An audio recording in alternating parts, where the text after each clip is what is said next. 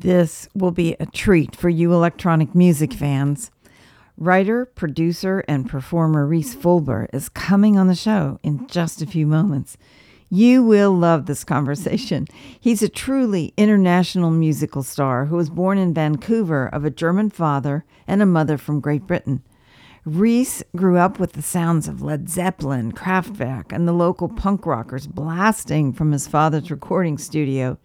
And at the age of 13, he began drumming, sometimes gigging with his dad, and he was always in the studio. In 1984, he became interested in electronic music, and once he got his first synthesizer, life changed for him. He became friends with Bill Leeb, who had just left Skinny Puppy, and Rhys's early adventures included collaborations with not just Leeb, but Frontline Assembly, and eventually tours with that group, as well as Delirium, well into the late 90s. It was so much fun talking with him, and I found him to be quite understated when it comes to talking about himself. He just mentions the time that Sarah McLachlan dropped in on him and liked what she heard. They ended up collaborating, and a few years later, he worked with Sinead O'Connor. He's been with quite a few of the greats. And of course, we talk about gear. We always have to talk about gear. He uses some very interesting setup to create his electronic music when he's on tour, and I think you'll find it fascinating. But before we begin, I want to share some wonderful news with all of you. Our friends from LumaTouch were recently awarded Best Video Editing App for 2021 on Apple's App Store. They have been on our radar for a few years now, and I've interviewed co-founder Terry Morgan a couple of times. You can go to owcradio.com and search for LumaFusion and LumaTouch, and you'll find those conversations. Co-founder Chris DeMura sent this message to all of you, and I couldn't agree more with what he has to say. Hi, OWC. This is Chris DeMaris with LumaTouch. We are so excited and honored that our mobile video editor, LumaFusion, is the recipient of Apple's iPad App of the Year for 2021. It feels great to know that our small team has created an app that democratizes video editing and makes it possible for people around the world to edit meaningful video stories for work, family, and fun, and share their stories with others worldwide. That is so true. Let's put this into perspective. According to Statista, as of August 31st of 2021, there were over 3.7 million non-gaming apps available in the App Store. And since June of 2017, over 180 billion apps have been downloaded from that same store. So this award, according to Tim Cook, who's Apple's CEO, goes to, and I quote Tim, standout developers who innovate with Apple technology. Cook says that these developers are sparking the creativity and passion of millions of users around the world. So heartfelt congratulations to Chris, Terry, and the entire LumaFusion team. And now, stay tuned. Rhys Fulber is up next. It's time for OWC Radio. Tech Talk with Creatives. Conversations with host Serena Catania.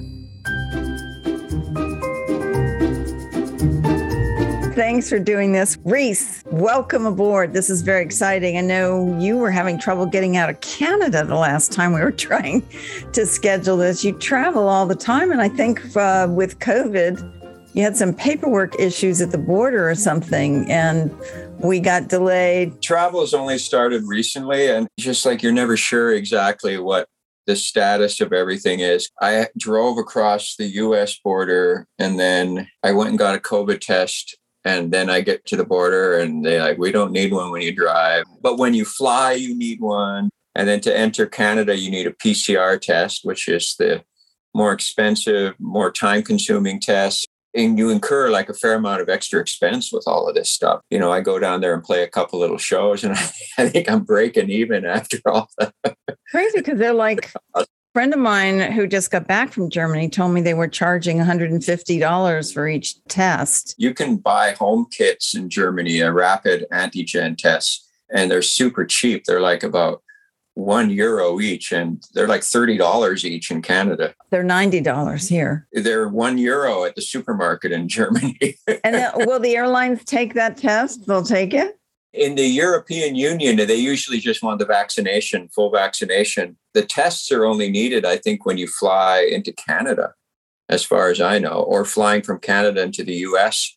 But when I flew to Germany, I just needed full vaccination. And if you don't have full vaccination, then you need the negative test. So, and then when I got over there, I had to get my British Columbia QR code converted into a European Union code. So you have to go to a pharmacy to do that. And then they print you out a European QR code. Then you put that in another app, and then you can go out and, go to bars and restaurants and whatever. So, well, at least things are open. I know that all my friends in Berlin were really complaining for a while. They couldn't go anywhere. In Berlin feels, other than masks on the trains and in the supermarket, it feels pretty close. I mean, it's not that different. So talk to me about your performance. The one you just came back from, was that at the club called Höhe? No, that's actually a streaming thing. This guy and I think it's his girlfriend, they have it. It's real, very Berlin experience. They're sort of set up in what appears to be a mostly abandoned building with this little room.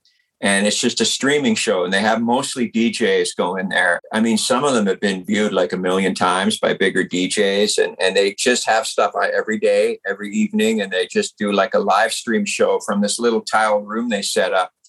And I just went in there and did that. And I mean, it's good exposure. It gets you exposed to that crowd. So, it's a younger crowd than what I'm used to. So it was great. I did, my electronic live setup, and most people are DJing. There's a few people that kind of do something like what I did, but there's not many. And it was really fun. It was great. Then I played live the next night, which was a little different. It was more of a concert setting. So the way I've configured my setup is I can kind of go with what the night is. I sort of never have a set list. I have a piece of paper that tells me where all the elements of different tracks are. And then I kind of put them together, like in Sweden, I did something, had a little more melody and like arpeggios and things, because Swedish crowd really love like synth pop and that kind of music. So I tried to do it a little more like that. And so the Berlin set, I'd make a little harder, a little more techno. So I got rid of the computer for playing live now. Really? Yeah, I use a different machine there is a type of computer in there, but it just feels more performance oriented, because when you have a computer, sometimes you end up kind of hovering it over a little too much. And I think it opens it up.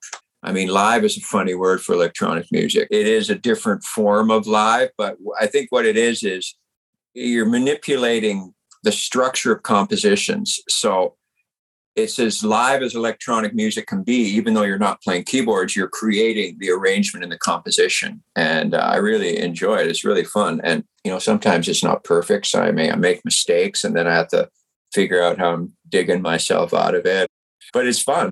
It adds to the excitement of it, for sure. Well, you started talking about your equipment. Let's geek out for a minute. Can you tell me, when you're performing, describe the room to you? Because some people will not be watching this. They'll be listening to it. I know a lot of people want to know about equipment. They always ask. Before, I used to use my laptop that would have been long dead if it wasn't for OWC and all the stuff I got from them, like the solid state drive and the RAM. And it made my old computer happening again. I used to do something similar to what I do now, but with a computer, where I would have an interface where I could recall different clips. But I just found that with this box I use, it's called a Electron Octatrack. I guess the difference is when you have the computer, you're sort of highlighting elements. And with this box, you can highlight elements and then reach in and pull the wires around. I think that's the best way to describe it. You have more immediate control. The computer, you need like a gigantic interface with it. It's just a different experience. This way, it just feels more like you're playing a musical instrument a little bit. Yeah, that's what I was going to say. It sounds more like an instrument. Yeah, and then I have like some other different synthesizers and sound manipulation devices. So I'm sending MIDI sequences to these and then manipulating the sounds as I go on the other synthesizer boxes and things like that. So, that's never the same. It's different every time. Someone actually asked me about the set list in Sweden, and I can't remember. It's in my head. Yeah, I don't know. I mean, I much prefer that because, I was in a band called Frontline Assembly, which was like, we're kind of that first wave of industrial rock in North America. And That's more like a band. We had like a drummer, we had a guitar player. I played keyboards. Our songs had set arrangements. It's almost more traditional in a way. I still go out with that band occasionally, but I felt like it's just something different. I mean, I like the idea of never knowing where I'm going to go. It's like inspiring. And I mean, it's fun the other way too. It's just different. You're playing songs much like a rock band would. So when you first started, it's almost like riffing, right? It's like whatever comes into your head, you're doing it. Were you nervous at first when you first started? Or, I mean, you grew up with music. Your father was a musician. I don't really get that nervous anymore. I also rehearse a fair bit before I do it. So I make notes, which is something I didn't do when I was younger. And now that I'm older, I make notes. Notes are important because if I didn't have notes, I think I would be way more nervous. But I have notes, so if I get confused, I can figure out where to go. I don't know. I've been playing music. I started with playing in the school jazz band. It's like when I'm 14 and you're already playing concerts then and stuff. So I don't know. I'm just kind of used to it, I guess. I mean, you get nervous sometimes, but it's like a good nervous energy. It's like an excitement nervous. Yeah. It's like a paralyzed with fear nervous. It's more like the anticipation nervous. And I haven't had that many bad experiences on stage. It's usually always something good. I mean, you have the odd horror story, but in general, there's not very many. Well, you're so good. People just love your music. And I watched the stream from Berlin, and you were in that red room, the red booth. Well, it's normally not red. The other people brought in a red light for our performances. It's normally like lit up like a drugstore in there. So I kind of liked it. And you're standing up, you're dancing, you're just rocking out with music. It was really fun to watch. Yeah, I get into it and I sort of forget about everything else. Because I look back at some of the clips and I'm making some sort of odd gestures because I'm not really thinking about being watched. I'm just kind of in it. And I think that's a good way to be. It is. And I think people can tell when you're acting or pretending. They can feel the energy when you're really in it. And you're obviously really in it. I had fun watching. Yeah, it was fun I really enjoyed it. But you threw some German dialogue in the end there, and I couldn't quite understand what you were saying. It's from a film. It's from a film from the 70s. Oh, there you go. Art film. Well, I'm not gonna get into details, but it's I'm not gonna ask you because it's Berlin. You have to be careful what you ask about. And it's well known to people that like art house cinema. I'll leave it at that. Oh, there you go. Okay, well, I'm gonna listen again and see if I can pick up on what it was. My laptop, which is in the other room right now, I also put a new SSD in and revved it up because it was about to die. Oh, mine was too. Like I tell a lot of other people I know, and they're having computer problems, I go, this is what you need to do. And I did it all myself. I mean, I'm not huge tech. I'm not like someone that builds electronic things, but the way they all set it up for you and explain it, and you go to the website, it's really easy. It's demystifying, and you just open it up. But I think they changed the new computers. I think they've made them harder to do those kind of things on. And it's almost like I don't want to say they're planning obsolescence and stuff, but they are. They make everything to fail now. They don't build things to last forever like I think they used to. Well, thank heavens for OWC, because on those machines that you can, I call it retrofitting, but I put a new SSD in mine too because I needed more room. The old drive was getting old and it was so easy to do. Do you use any of their other equipment, any drives or anything? Or I use the drives. The drives I use almost exclusively because I know they're just reliable. And I remember years ago, I think I was just buying like whatever drives, and someone's like, you got to get pro spec drives. I mean, years ago, you needed to do more so because of the earlier formats, and you needed a chipset so it would be fast enough for audio. I had something go wrong with one of them, and they just replaced it immediately. I didn't lose anything because I back up. Yeah. I use a lot of their drives, and out of all of my drives, I've only had one that using SoftRate, it told me it was about to go. So I called OWC and they sent another drive out right away, and then I replaced it. Yeah, they literally overnighted me a drive. So I'm really curious because you really are very talented. I'm Derek over at OWC is the one who suggested that I interview you, and he loves your music, and I started listening to it. Your father was a musician, and did I read somewhere he was like in the punk rock scene, right? Yeah, I grew up around the punk rock scene in Vancouver. And my father had a recording studio where, a lot of those bands would record. I think the most famous guy to come through that studio would have been Duff from Guns N' Roses before he was in Guns N' Roses. He was a young punk rocker and he was up in Vancouver from Seattle a lot. And so when I was like 10 years old, that's what I used to hang around the studio. I mean, I've always been around it.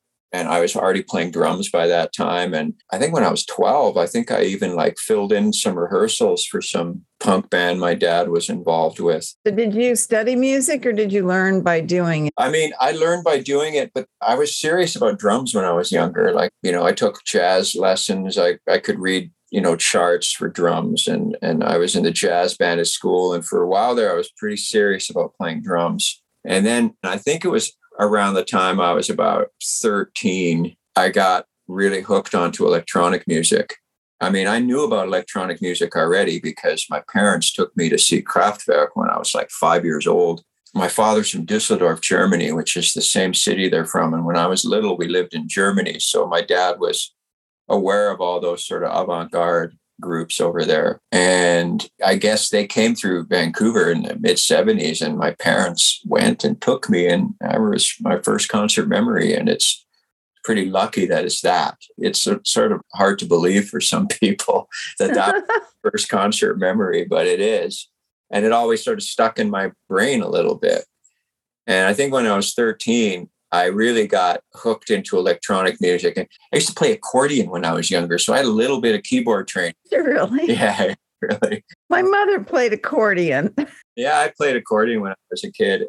But then I got really into drums. And then suddenly electronic music just took over. And I kind of started playing drums less and started playing with synthesizers more. And then my dad got me a synthesizer, I think, by the time I was 14. And then that was it. And that was all I did.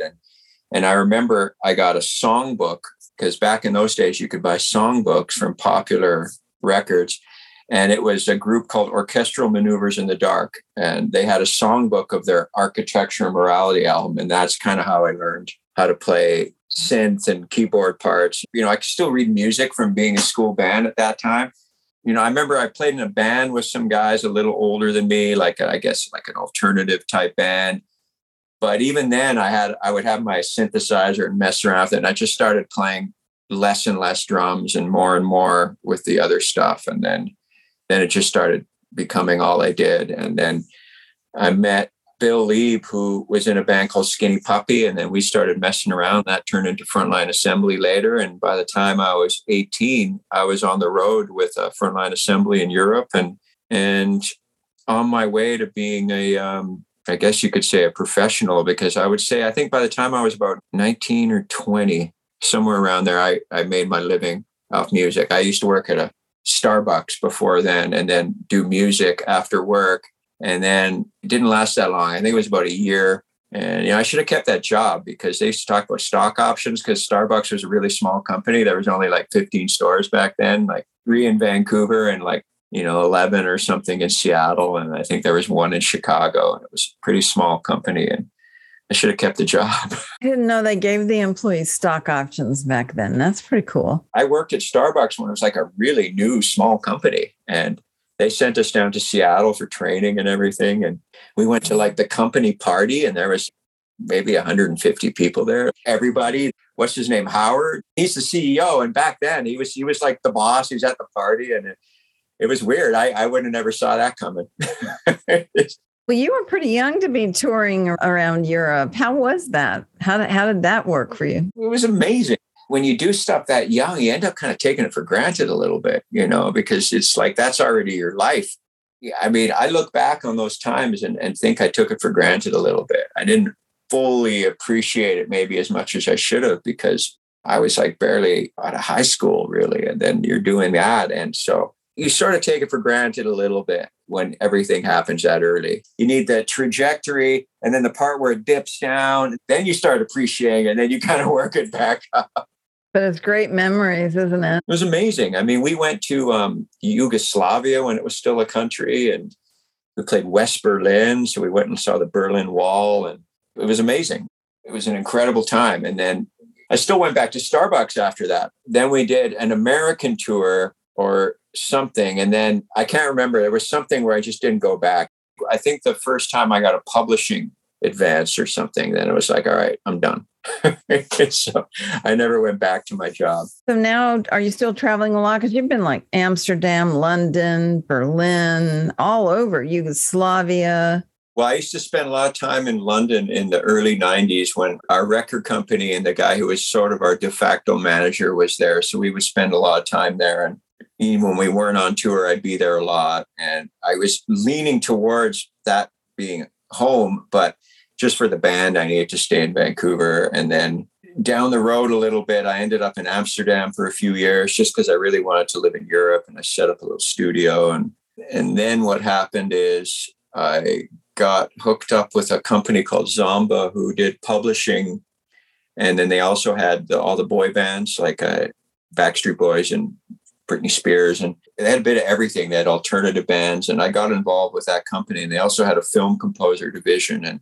And I had done the Delirium and the other Conjure One stuff, which is a little filmic. And they brought me in. And so for a minute there, that was going to be what I was moving into. And that's what brought me into Los Angeles. But then I ended up staying in Los Angeles for, about 15 years. Now you're in Canada. Talk to me about Delirium Silence and what went into that. I mean, we had the Delirium project to be like this soft side of what Bill and I did with Frontline. And we started moving into like almost a ambient pop with female vocal type thing. It was just a sound we wanted to explore that we couldn't do in our other bands. So we got involved with a Vancouver record company called Network, which, we knew because we live in the same city and everything. And they, of course, developed Sarah McLachlan and all of that. So we made a record for them and it just started getting played. It started getting video play. It started getting radio play. And then it sort of organically started happening. And so when we made the follow-up record for Network, we made it a little more new agey without really knowing that's what we were doing. And then we had an instrumental piece that Sarah McLachlan sort of just came down and threw a vocal on. And initially the record company's like, we're going to get Sarah to sing on a song. But then she was like, oh, I don't know. I can't come up with anything. I don't know. So then we're like at the studio finishing the record and we're just like, well, I guess it's not going to happen. So we're just going to finish the song as an instrumental like we originally had it. And then Sarah suddenly shows up at the studio and says, hey, I got some. And we recorded it really quickly. And then, we just finished the record with that song. It wasn't even the first single or anything. And then I think what happened was, we had the rave culture in the early 90s. Sort of by the late 90s, dance music started becoming like a legitimate genre and force in mainstream music. So the record company wanted to commission kind of a progressive house mix, I guess you could say, of that song. And then all of a sudden it just really caught on with a lot of different people. And so then we're like, okay, we need some different mixes. And that's where the Tiesto one came. And Tiesto was still pretty early in his career. And I mean, it was very organic, almost random. It wasn't planned. It wasn't like we made that song in the studio and we're like, oh, this is the one. It wasn't like that at all. It was just another track on the album. It got remixed and then it just took off and it's still going. It's still sort of like one of my main sources of livelihood. But yeah, it was just one of those things. And it's that serendipity, that element of art that is great, where it just happened. And I started working as a producer kind of before that with rock and metal bands and all kinds of different styles. And, when you're working as a producer, especially for bigger record companies, they always want the song, to drive sales and to get on the radio. And if you're conscious of that, it usually doesn't work. It sort of has to just happen on its own. I did another song with my Conjure One project called Tears from the Moon that we got Sinead to do. That one was more of the conscious effort because I was working with some songwriters in LA and they had played me this song and they were like, what do you think about this? And I go, I think it's a nice song. And they go, what do you think about doing a version of this? And I go, I think that would be cool. And then the other guy, Billy Steinberg was his name.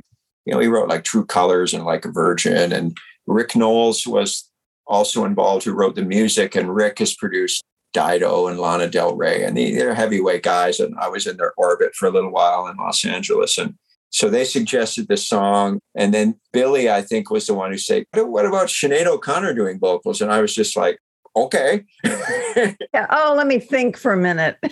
And they kind of put it all in motion. And so that was a more conscious thing than Silence was. And, it did all right. It got used on a mineral water commercial in Eastern Europe, which was pretty good. The difference, that was a little more calculated.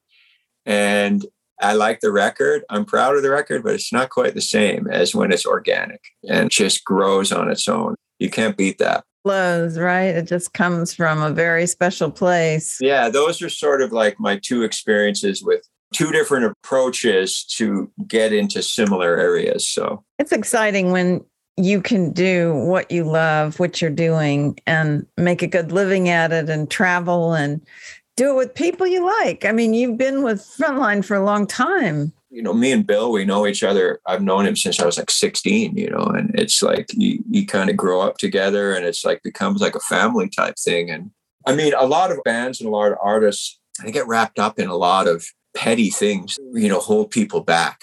And you have to look at it like a family. And it's like you have ups and downs. You don't always get along, but you still have to respect each other and circle back. Because, I've worked with bands that just get wrapped up in so much petty bitterness and grudges. And you like peel the onion and it ends up being about something where you're like, really?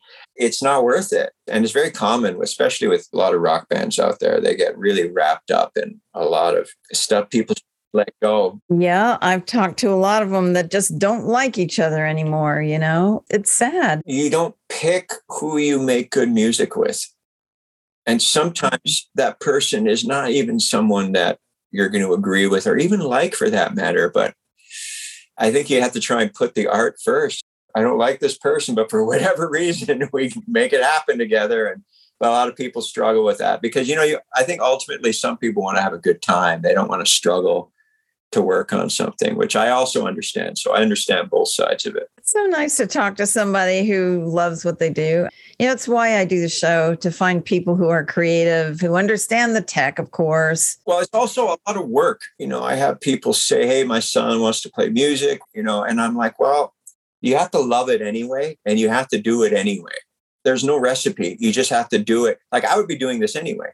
And you have to take it seriously and you have to work hard. And it's a long road. It's not quick.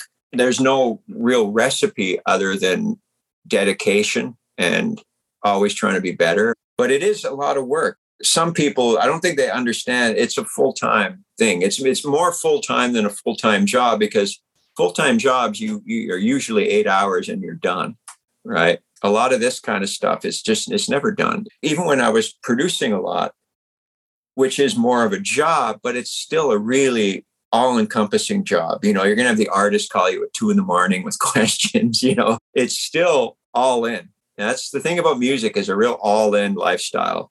And then on top of that, you have to maintain, especially when you're on the road and stuff, you have to find a way to maintain the other things that come around the music business and show business in general. And that's part of learning how to be professional is, keeping yourself in check, not drinking. You got to be together. Everywhere you go, there's just free alcohol everywhere. And, when you're a young kid, of course, that's the time to do it. Get out of your system. And then when you get older, it's like, all right, now we got to work and you got to stay on top of all that other stuff. And sex, drugs, and rock and roll is not that healthy. No, it's not. I mean, honestly, there's time and place for having fun. And I think you can do anything you want once or twice a year, really. But you got to take care of yourself because taking care of yourself physically is also taking care of yourself mentally. Because I find with all of that stuff, it's more mental than physical. And the mental part gets really difficult sometimes. When you traveled to Berlin, how much equipment did you take with you? Or do you have stuff there since you had a studio there? No, I don't have a studio there. I have my cousin's closet with some of my junk. Okay, we'll call it your cousin's studio. Everything you saw on that stream is what I had. I just had it in my luggage. I just put it in my luggage. I used to have this other road case, but I pared down my setup. I have one little kind of road case I carry on the plane with me. And then everything else fits in like one roller bag. And I bring a week and a half worth of clothes and do laundry. And do you get dinged for extra fees though? Because I think in international, it's 12.5 kilos. Are you under that? I used to, but now I've been like refining it down and paring it down. So it's really tight now. You know what I started doing? I started shoving hard drives into my coats. I have a bunch of stuff in my backpack. And I also got really into photography the last year or so. So I always bring like a camera or two with me. So I have that in my backpack. After all these years, I have it really compact. I'm always working on how can I make this more compact? I think I got it. My cousins, I have like a couple pairs of shoes, comfortable shoes for all the walking and stuff. So I have a couple things, and a bunch of cables. Cables take up a lot of space. So I have a lot of cables over there. So I don't have to carry those around. I've refined it. I bubble wrap so everything's secure. So nothing gets broken, because you can never be too sure how baggage gets handled. So anything fragile is all bubbled wrapped up. I've never had a problem. I was okay going back and forth to Berlin, but like going to South Africa, I learned I couldn't leave anything in my checked luggage that like batteries or lights or anything would all get stolen. And I remember traveling over there to do a job, and I was traveling with the UN and Danny Glover, and I had all my extra batteries in the check, the bag that I checked. And when I got to the other end, they were gone. Where do you get batteries in Johannesburg, South Africa? Wasn't that easy for Canon cameras back then. No, it was tough.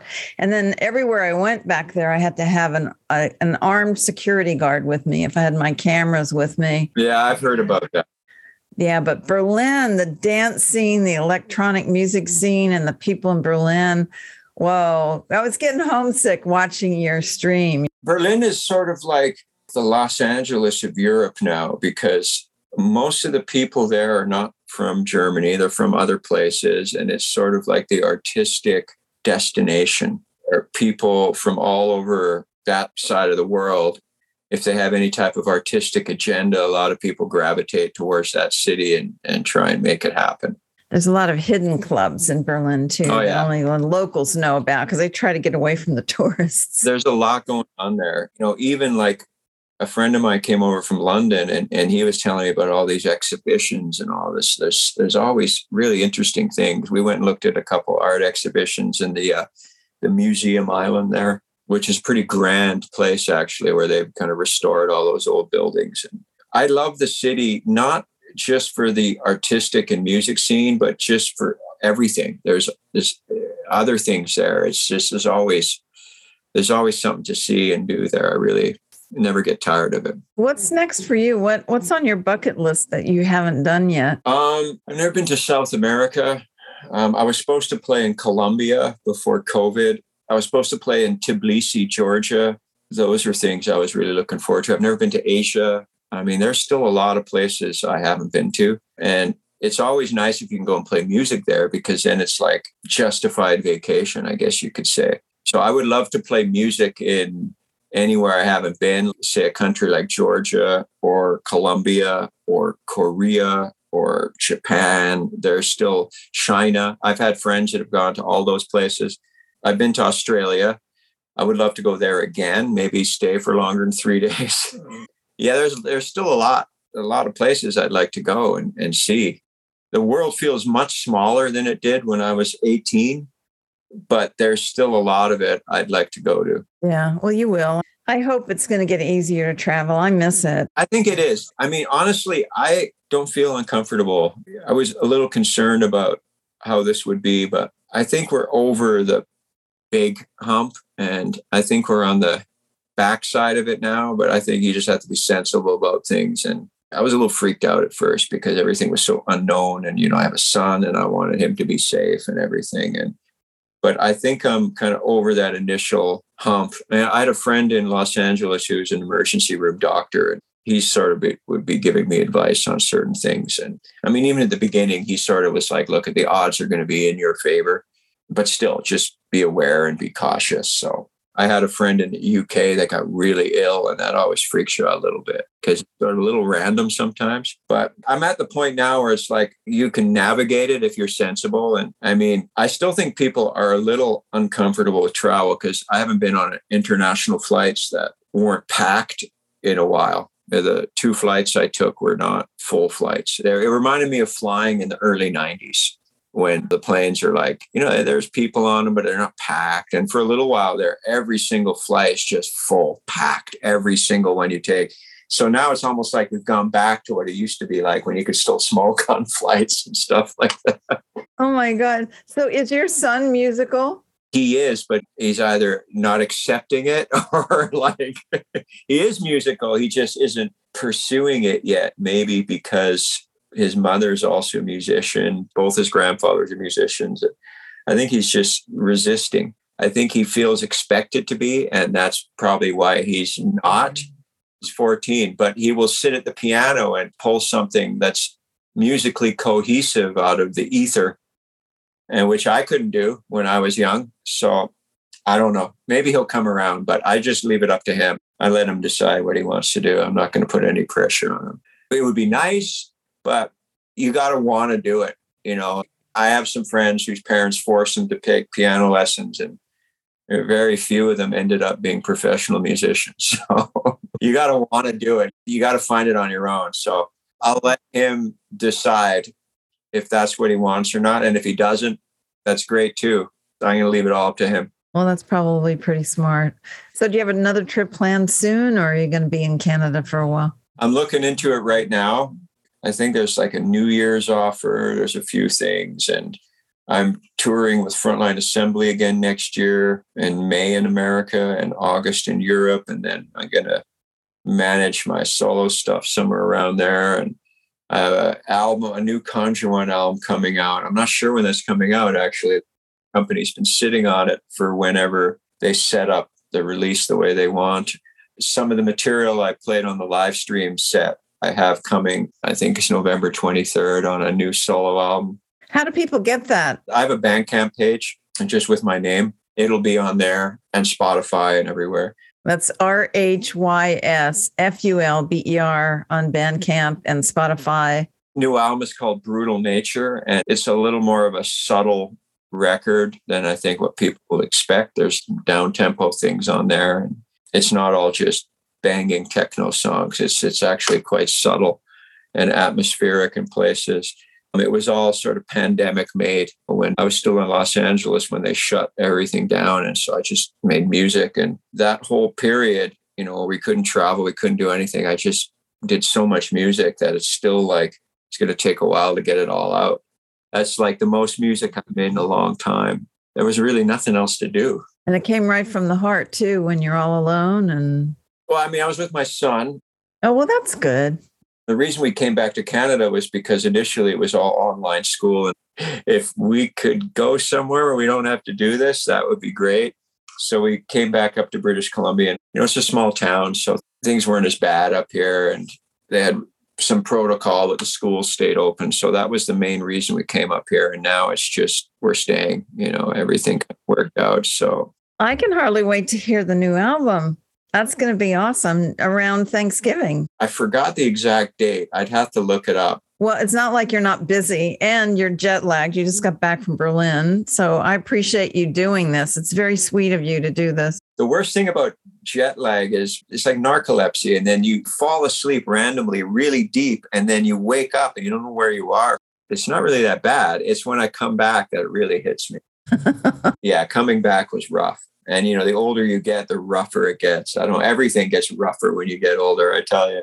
No excuses. Keep traveling, keep working because you're doing great work. It's so nice to talk to you. And I want to thank everybody at OWC for sponsoring this show because I do get to talk to wonderful, creative people and share that wealth with the world. And everybody, he's Reese Fulber. I'm Serena Catania, the host of OWC Radio. We've been talking about his amazing music. And remember what I tell you every show, get up off your chair and go do something wonderful today. And Reese, thank you for being on with us. So everybody go to Spotify or Bandcamp or just Google him and you'll find his new music around Thanksgiving. We'll start looking for it. I appreciate it. Thank you for having me. It's been a pleasure.